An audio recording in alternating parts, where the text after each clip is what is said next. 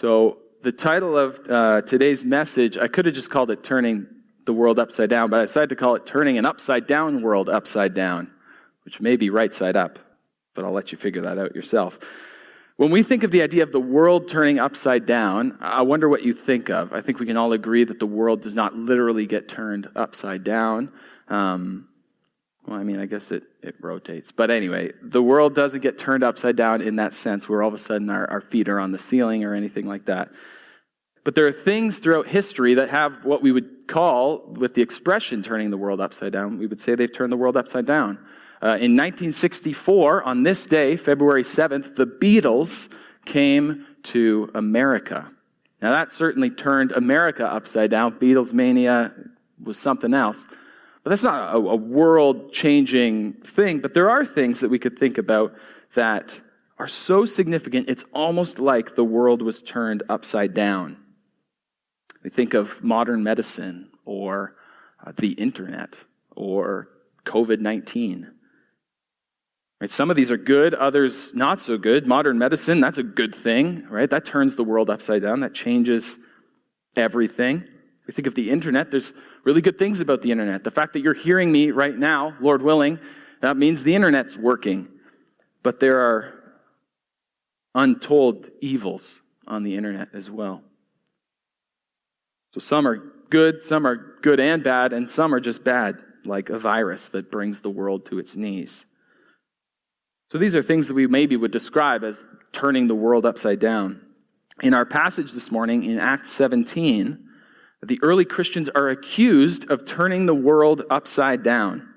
Now, this was meant as an accusation, almost an insult, saying these guys are troublemakers. But the accusers were probably more right than they thought. They were accusing these guys of turning the world upside down, but these guys were bringing a world-changing message, a message that would turn the world upside down. And so that was true 2,000 years ago, and that's still true today. The same good news that we proclaim is a world-changing piece of news, a world-changing message. It's a message of hope for a world, an upside-down world. But it's a message of hope that turns the world upside down or right side up. And so this morning we're going to be looking through part of Paul's second missionary journey. This is shortly after, between teens and 20 years after Jesus had come, lived his ministry of word and deed, died on the cross, rose again, ascended into heaven, and then the church begins. And this is where we're at, our second missionary journey. But we're going to see a bit of a recipe here for how to turn the world upside down based on what Paul does. And so we're going to see that by being present, by proclaiming Christ, through celebrating reception and enduring rejection, that the world can be turned upside down. And so whether you're a Christian or not, there's going to be a lot for us to go over this morning and a lot for us to take away. We'll also learn a lot about the importance of God's Word, the importance of the Bible. We'll learn from the Bereans that they carefully examined the Scriptures. And so I pray that we would all approach God's Word with humility and eagerness this morning, examining it for truth. Paul wrote, we'll see this morning, part of our story is in Thessalonica, and Paul wrote 2 letters to the Thessalonians, and in the first letter he wrote this in 1 Thessalonians 2:13. And we also thank God constantly for this, that when you received the word of God, which you heard from us, you accepted it, not as the word of men, but what it really is, the word of God, which is at work in you believers. So I pray that that would be true of us this morning, that we would approach God's word as God's word, not my word, not theories, but as God's word. And these are the only words that have the power to truly turn the world upside down or right side up. And so our big idea this morning, all right, I want you to get this, everybody, kids especially here, our big idea is turn the world upside down by proclaiming Christ. Turn the world upside down by proclaiming Christ. So let's dig in. We're in Acts chapter 17. We're going to be doing the first 15 verses. Acts is found in the New Testament, all right? So in the right half of your Bibles, if you flip open, there's some longer books, Matthew, Mark, Luke, and John, and then after that is the book of Acts. Let's read Acts 17, 1 through 15. Now, when they had passed through Amphipolis and Apollonia, they came to Thessalonica, where there was a synagogue of the Jews. And Paul went in, as was his custom, and on 3 Sabbath days he reasoned with them from the Scriptures, explaining and proving that it was necessary for the Christ to suffer and to rise from the dead, and saying, "This Jesus, whom I proclaim to you, is the Christ." And some of them were persuaded and joined Paul and Silas, as did a great many of the devout Greeks, and not a few, or a lot, of the leading women. But the Jews were jealous, and taking some wicked men of the rabble, they formed a mob, set the city in an uproar, and attacked the house of Jason, seeking to bring them out to the crowd. When they could not find them, they dragged Jason and some of the brothers before the city authorities, shouting, "These men who have turned the world upside down have come here also, and Jason has received them. And they are all acting against the decrees of Caesar, saying that there is another king, Jesus." And the people and the city authorities were disturbed when they heard these things. And when they had taken money as security from Jason and the rest, they let them go. The brothers immediately sent Paul and Silas away by night to Berea. And when they arrived, they went into the Jewish synagogue. Now these Jews were more noble than those in Thessalonica. They received the word with all eagerness, examining the Scriptures daily to see if these things were so. Many of them therefore believed, with not a few Greek women, again, a lot, not a few Greek women of high standing as well as men. But when the Jews from Thessalonica learned that the word of God was proclaimed by Paul in Berea also, they came there too, agitating and stirring up the crowds.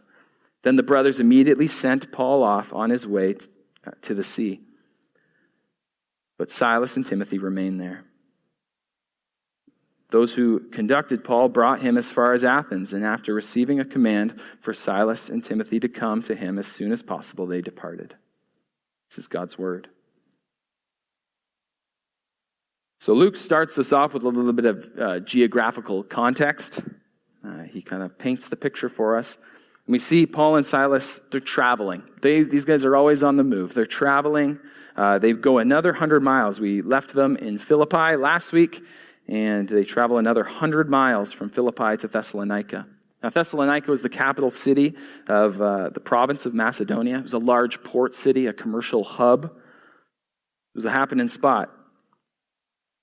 But Paul and Silas and Timothy, we see these guys, they are hard workers. We've seen them cover thousands of miles at this point between the first and second missionary journeys.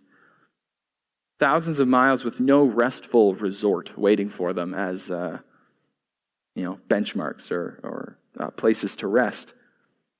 We also see that this is hazardous work. This is tough going, not just physically, but in a lot of ways. I mean, we can be encouraged. Luke gives us so many reports of the gospel, this good news exploding. The church is growing. Many are added to the faith, but we also see that these Christians are beaten. They're stoned, like thrown rocks at them, stoned, to the point of near death. We see them put in prison. We see them driven out of town over and over. And so this is where we're at today. They are driven out of town, and they land in Thessalonica. But they press on. They know there are costs to this work, and they weigh those costs, and they're gladly taken to take the gospel out. And so again, this being driven out of town, this is the same pattern we see here, right? They were beaten. They were wrongfully imprisoned. And then those in Philippi say, "Hey, can you move along?" And so they're on the road again, and they're in Thessalonica. And then we'll see this exact same pattern happens. They get chased out of town, essentially. Then they're in Berea, chased out of town. And then next week, Lord willing, we'll see them in Athens. But as we go through and watch Paul's pattern of evangelism through Thessalonica and Berea, we'll also see a bit of a how-to picture of turning the world upside down. And so the first ingredient of turning the world upside down is being present. Be present.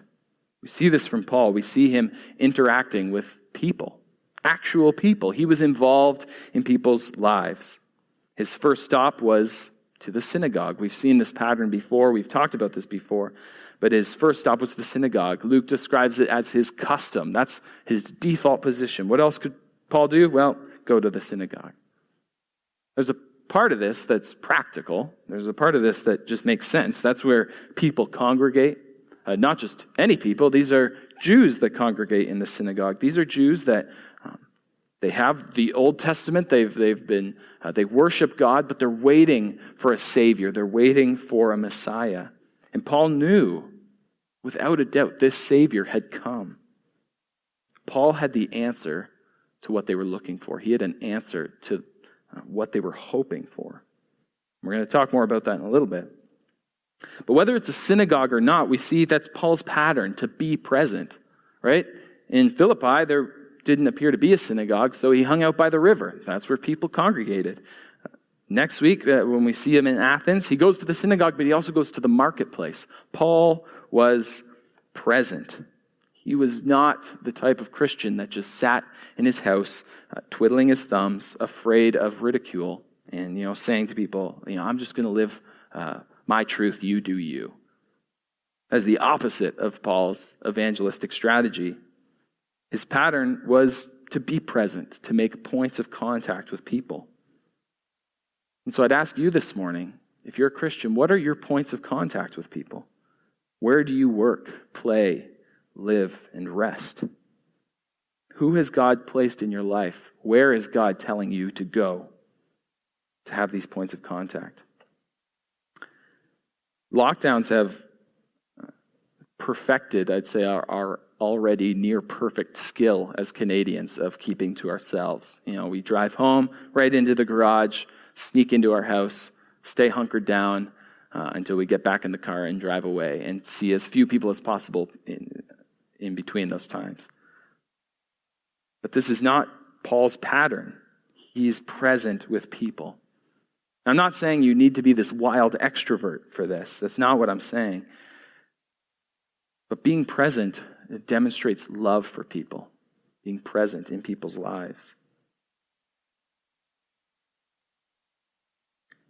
And so, whoever you are, find people in your neighborhood, in your city. Serve in the schools, shelters, senior homes, coach a sports team. Be involved in people's lives.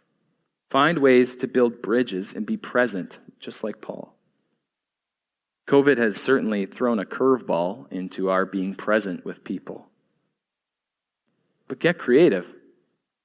You want to see curveballs? Read about Paul. Right? The guy's chased out of town. He's beaten up. That's a curveball. But find ways that we can connect with people now. Phone somebody. Write a letter to someone. Drop off a meal to someone. Ask someone to read the Bible with you. What was that last one? Ask someone to read the Bible with you. I'm serious. Imagine the potential if we did that. What are they going to say? No? Maybe. But they might say yes. Imagine the impact that would have.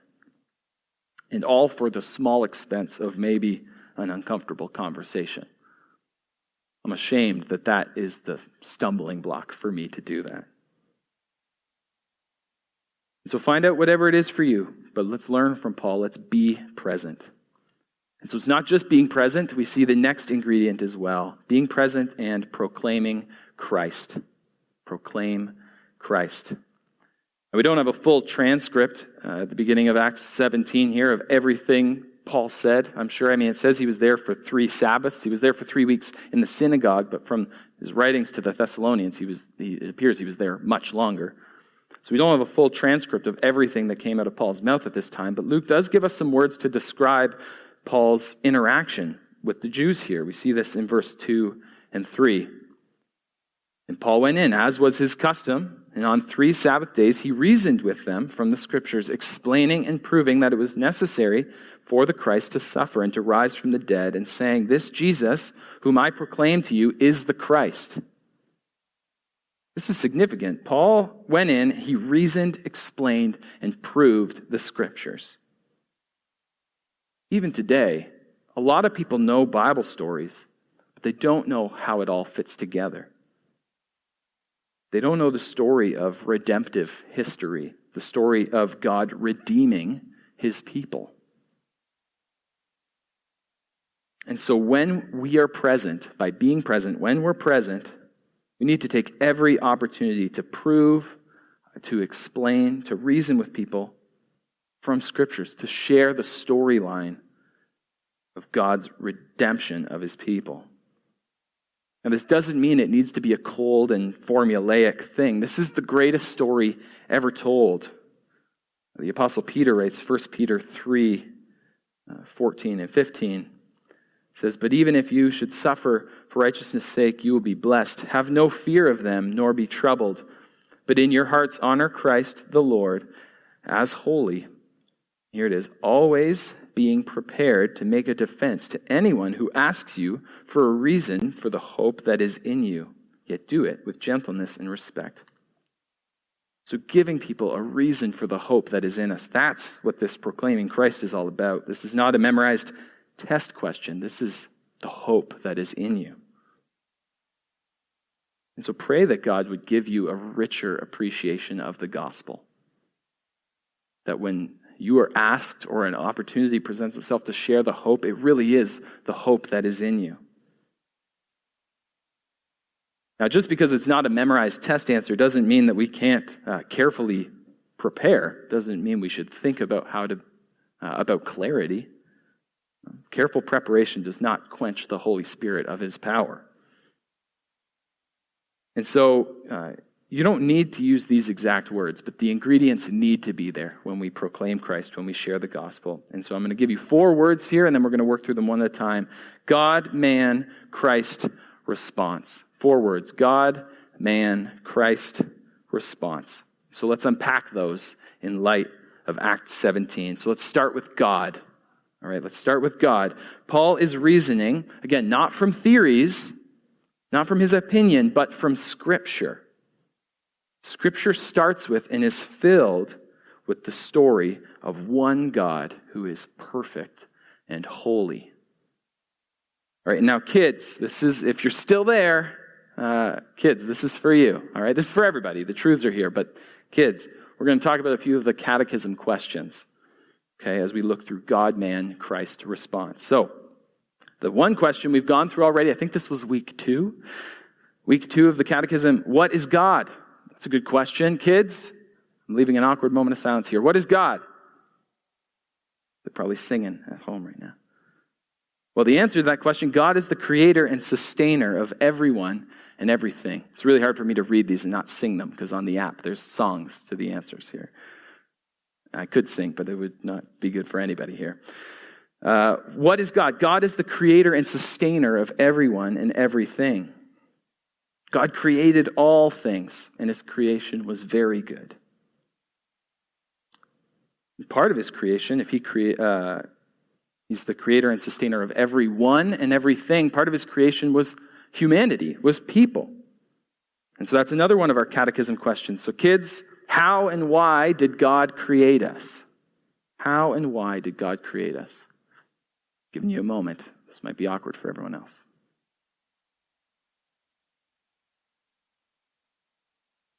Well, the answer to that question, how and why did God create us? God created us male and female in his own image to glorify him. God created us male and female in his own image to glorify him. Now, this week's question, starting, I don't know when you start, today or tomorrow, but this week's question is, how do we glorify God? That's what we just talked about. We're made in his image to glorify him. How do we glorify God? So this is this week's question, kids. And the answer is by loving him and by obeying his commands and laws. How do we glorify God? By loving him and by obeying his commands and laws. So far this seems good, right? This is all good. Well, it's all good when we're talking about God, but things start to go a little squirrely when we start talking about our second word, man. That's our second word, God, man, or humanity. A question that's going to be coming up later is this. When we talk about glorifying God, how do we do that? By loving him and by obeying his commands and laws. And a question we'll get to in a couple weeks. Can anyone keep the law of God perfectly? Well, since the fall, no human has been able to keep the law of God perfectly. The Bible says that all have sinned and fall short of the glory of God. Now, what is sin? Well, that's question 16 coming up. What is sin? Well, sin is rejecting or ignoring God in the world he created, not being or doing what he requires in his law. And so the Bible says all have sinned and fall short of the glory of God. So Paul, sinner. The Jews he's talking to, sinner. The Greeks that listen in, sinners. Me, a sinner. You, a sinner. We have gone against God. We have rebelled against him. We can't measure up to God's holy, perfect standard that separates us from God. The law and our sin reveals God's holiness and man's depravity. We can't measure up. We see our sinful nature, and this all exposes our need for a Savior. And so this is God, man, and to be honest, things are looking kind of bleak right now. Things seem like bad news, but here's the good news. God, man, Christ. God mercifully sent his only Son to come and redeem us in our need. Right? That separation we sang before. How great the chasm that lay between us and God. God mercifully saw us in our need, and he sent Jesus. And Jesus came as a man to redeem humanity, to be sinless. He's the only person that ever lived without sin. Yet he's the one who died and bore the weight of sin. He died paying the penalty of sin on our behalf. He took all of our sin on his shoulders. And so this is what Paul's explaining in verse 3. Right? He's explaining and proving that it was necessary for the Christ to suffer and to rise from the dead, and saying, this Jesus, whom I proclaim to you, is the Christ. Jesus is this Messiah that these Jews have been waiting for. He is the Savior of the world, the solution to the biggest problem in the world. And Paul is proclaiming that this separation between us and God has been bridged. Jesus died for you. He died for me. He died for Paul, and he died for Paul's audience. Amazingly, though, Jesus didn't stay dead. He rose from the dead. The price had been paid. Right? God's wrath had been satisfied. And this leaves us with God, man, Christ, and a response. We are called to repent and believe in Jesus Christ. Repent, turn from sin, and believe in Jesus. Accept this free gift of grace, Jesus crediting his righteousness to you in exchange for all of your wrongs. That exchange, I'll tell you, it doesn't make sense. But that's the beautiful thing about this good news. This is why it's good news. God, man, Christ response. That is the gospel. That is good news. And so if you're listening in and you've never heard this before, or you're listening in and you understand, God, man, yeah, I get this. Okay, Christ, yeah, I've heard about Christmas and Easter. I'm all about that. But there's been no response. Today could be that day for you to respond, to repent and believe in Jesus as your Savior. This is not a trap. This is not a trick. There is nothing to hide. Look at the Bereans later. They examine the scriptures to see if these things are true. Again, these are not my words. This is God's word. This is not an as-is ad on Kijiji or a sight unseen thing. So I would encourage you, do some digging. Examine the scriptures. See if these things are so. The Bible, as I said before, and the gospel is so deep and rich. So deep and rich. One of my favorite songs right now talks about God's grace being a well too deep to fathom. but it's also so simple and clear. There is clarity in Scripture. The Bible can be understood rightly, and not only by scholars, but anyone who reads diligently and eagerly, dependent on God for help. So go to His Word. Don't have this false idea in your mind of what this good news is. And so whoever's listening, I'd encourage you to examine the Scriptures daily, like the Bereans. We don't graduate from the gospel. So Christians, you too. We want to learn from this Berean devotion to the Word. And I love that Luke describes it as daily. They're in the Word.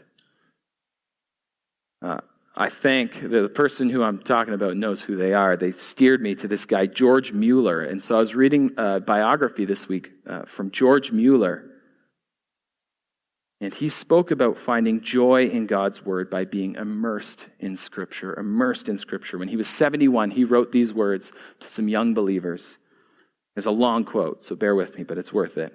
He said this, kind of an Abe Lincoln kind of looking guy with white hair, but George Mueller said, "Now, in brotherly love and affection, I would give a few hints to my younger fellow believers as to the way in which to keep up spiritual enjoyment.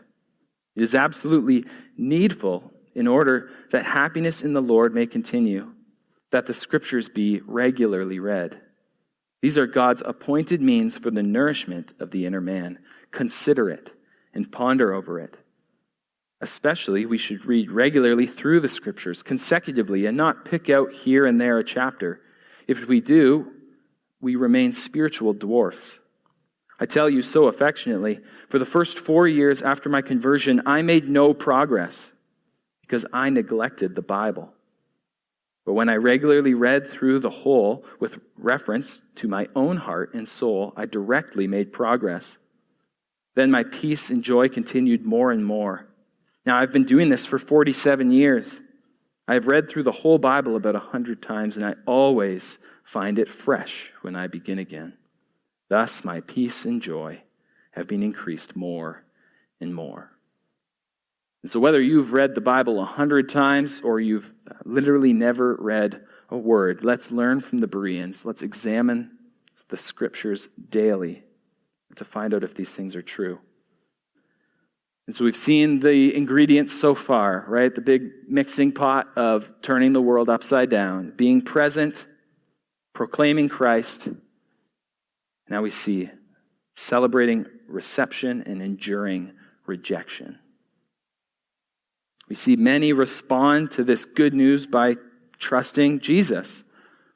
Right? And some of them were persuaded and joined Paul and Silas, as did a great many of the devout Greeks and not a few of the leading women. Right? Or verse 12, "Many of them therefore believed, with not a few Greek women of high standing as well as men." I love this too. The gospel is for all people, a theme that we've seen through the book of Acts already, but we see Jews, Greeks, men, women. This is the world turning upside down. We see lives changed. These are real people. We see churches planted.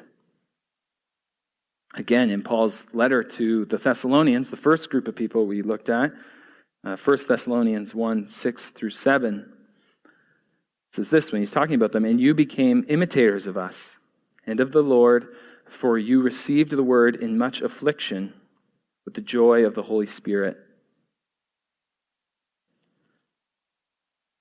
We see that the gospel is changing people's lives. Now, it wasn't all sunshine and rainbows. We see that too. We see them celebrating reception, but enduring rejection. Some of the Jewish leaders, they get pretty rattled. They're jealous. They're afraid of losing control. And so they rally up this mob. And Paul and Silas, they were staying with Jason, but they must have known of the trouble, and so they got out of there. They moved on. But Jason and some of the others were dragged out in front of the city authorities. And this is no slap on the wrist accusation either. right? This accusation of turning the world upside down. And then what they go on to say, they're really accusing them of treason. This is serious. This is like death sentence type accusations. They're saying by saying Jesus is king, you are acting against Caesar. Now this tension, it still exists. Right? Jesus is without a doubt our king. But this doesn't turn into a default position of rebellion against the governing authorities. The Bible talks about how the authorities are appointed by God. We must pray for them and submit to them as long as we can do that without sinning against King Jesus. And so the mob inciting leaders, they get Jason and the others to pay, they bail out. But they also follow Paul and Silas and Timothy. They chase them down. They continue on. Right? They follow them to Berea, and again, they cause riots. They cause trouble. With the help of some other Christians, we see Paul gets out of town again. Now, Paul seems to be the center of the situation here, the one that's causing the most trouble, turning the world upside down the most, I guess, to these Jewish religious leaders. But again, we see him chased out of town. Now, we may not be chased out of town, soon or ever. But we will certainly face rejection. We will certainly face mockery or worse. And so we need to be ready to both celebrate reception and to endure rejection. If we're present and we're proclaiming Christ, it's inevitable. I love this quote by J.I. Packer. Again, I got the long quotes today, but here's another one. If, as is usual, it is the fear of being thought odd and ridiculous, or of losing popularity in certain circles that holds us back, we need to ask ourselves in the presence of God, ought these things to stop us loving our neighbor?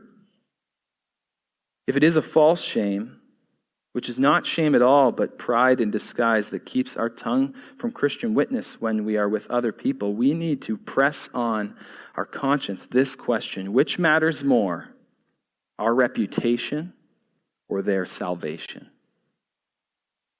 That's a big question that punches me right in the face. Which matters more, our reputation or their salvation? If we're being present and we're proclaiming Christ, we will meet at that question. What matters more, our reputation or their salvation? But we see this recipe, right? This big mixing pot of turning the world upside down. A little be present, a little proclaiming Christ, a little celebration of reception, and a little endurance through rejection. But we see through this whole passage that God's word is central to these stories. And God's word is central to our story today. And so I hope we can all humbly approach Scripture to examine if these things are true. This is not a ploy. This is a call. And so if you're not a Christian, do you know what you're even rejecting? And so I would encourage you, like the Bereans, right? It says they were noble. Right? They took an honest, humble look. Okay, what is this Bible thing all about? What is the gospel? What is Christianity? They asked questions. They dug deep. So I'd encourage you, examine these claims. Don't just take my word for it. Take God's word for it. This is an important thing. It takes a lot of faith to not believe in anything. So consider what the Bible has to say about you, about God, about man, you, humanity, about Christ, and what it means to respond. And to the Christian, I would say, honestly, do the same thing. Preach the gospel to yourself daily. Examine the scriptures daily. Right? Be present with people. Proclaim Christ. Celebrate reception. Endure rejection.